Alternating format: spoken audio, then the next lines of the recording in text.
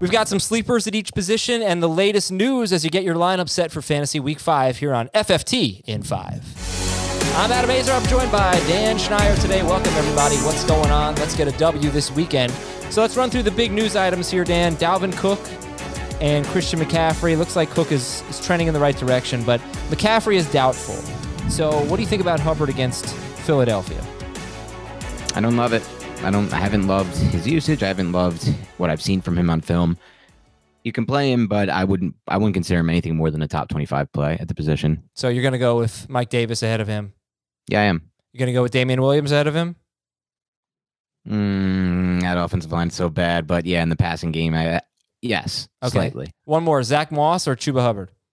Oh, Zach Moss for sure. I'd take him over all the people already mentioned. Oh, like Zach Moss, huh? We'll call that our running back sleeper. I know he's rostered, but he's not going to be started in most leagues, in many leagues. He should be started.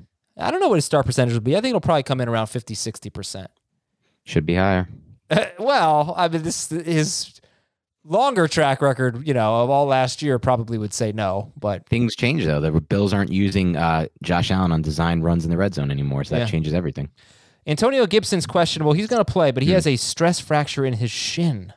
Yeesh. What do you do here? I mean, do you just play him and he says he can play through it, but try to get rid of him? You can't get rid of him because everyone's going to see this news, and then there's no market for him. So you have to play him through it. He's not getting the red zone. He's not getting the third down work or the 2-minute drills. So it is what it is with Gibson. This is kind of what it was last year and what's going to continue to be. TJ Hawkinson is looking like he will play. T. Higgins will play. We'll see about Joe Mixon on Saturday. And Devontae Parker could be a game time decision at Tampa Bay. If Devontae Parker is out, Dan, what would that mean for Gesicki and Waddle?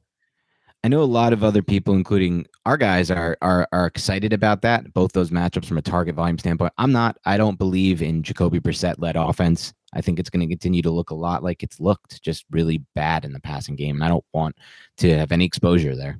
Yeah, I mean, I agree with that. In PPR, though, you're going to get catches, and I think a lot of targets for Gesicki and Waddle, especially if Parker's out, and they're going to have to throw a lot. You can't run on the Bucs. So, Tampa's secondary's beat up, so I get it. Terribly beat up, yeah. Okay, let's talk about some sleepers. Give me your favorite quarterback sleeper. Trey Lance for me, baby. I'm so excited he's finally going to get his opportunity. I can't wait to see what they do because the game plan is going to look nothing like we've seen all year from San Fran. That I can assure you. There'll be zone read, design runs, a lot of RPO stuff. I think they're going to cover against the Cardinals as a little add-on.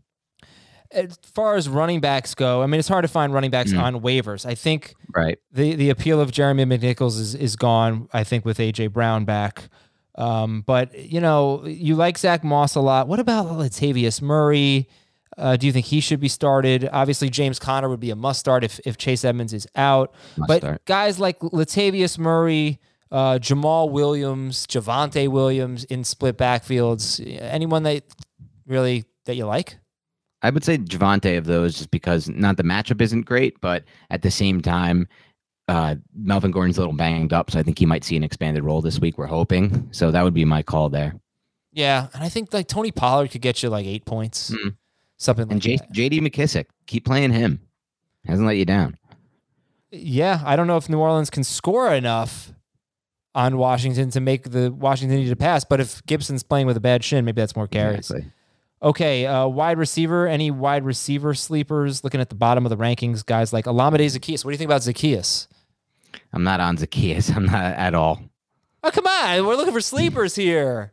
I get it. This reminds me of last year when there was an injury in that exact wide receiver core, and everybody's like, play Russell Gage against the Chiefs. Play Russell Gage against the Chiefs. It's the best matchup ever. All the receivers are out, and he completely disappointed all of us. Yeah, and the Titans guys last week, but you still got to say 9 targets from Josh Reynolds. Same exact scenario.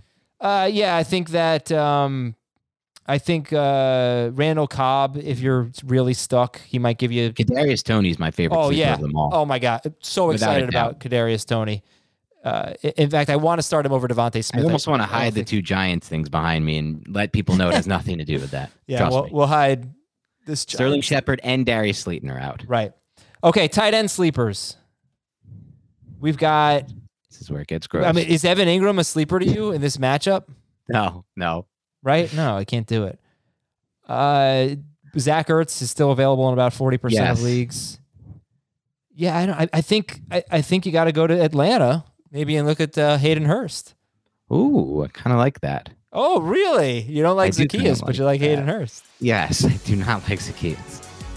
All right, that's probably where I'd go. And Robert Tonyan's always a sleeper because Aaron Rodgers throws a lot of touchdown passes. Yeah. I'm looking at that. Anything else?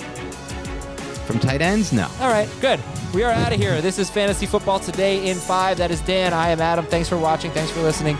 We'll talk to you later, everybody.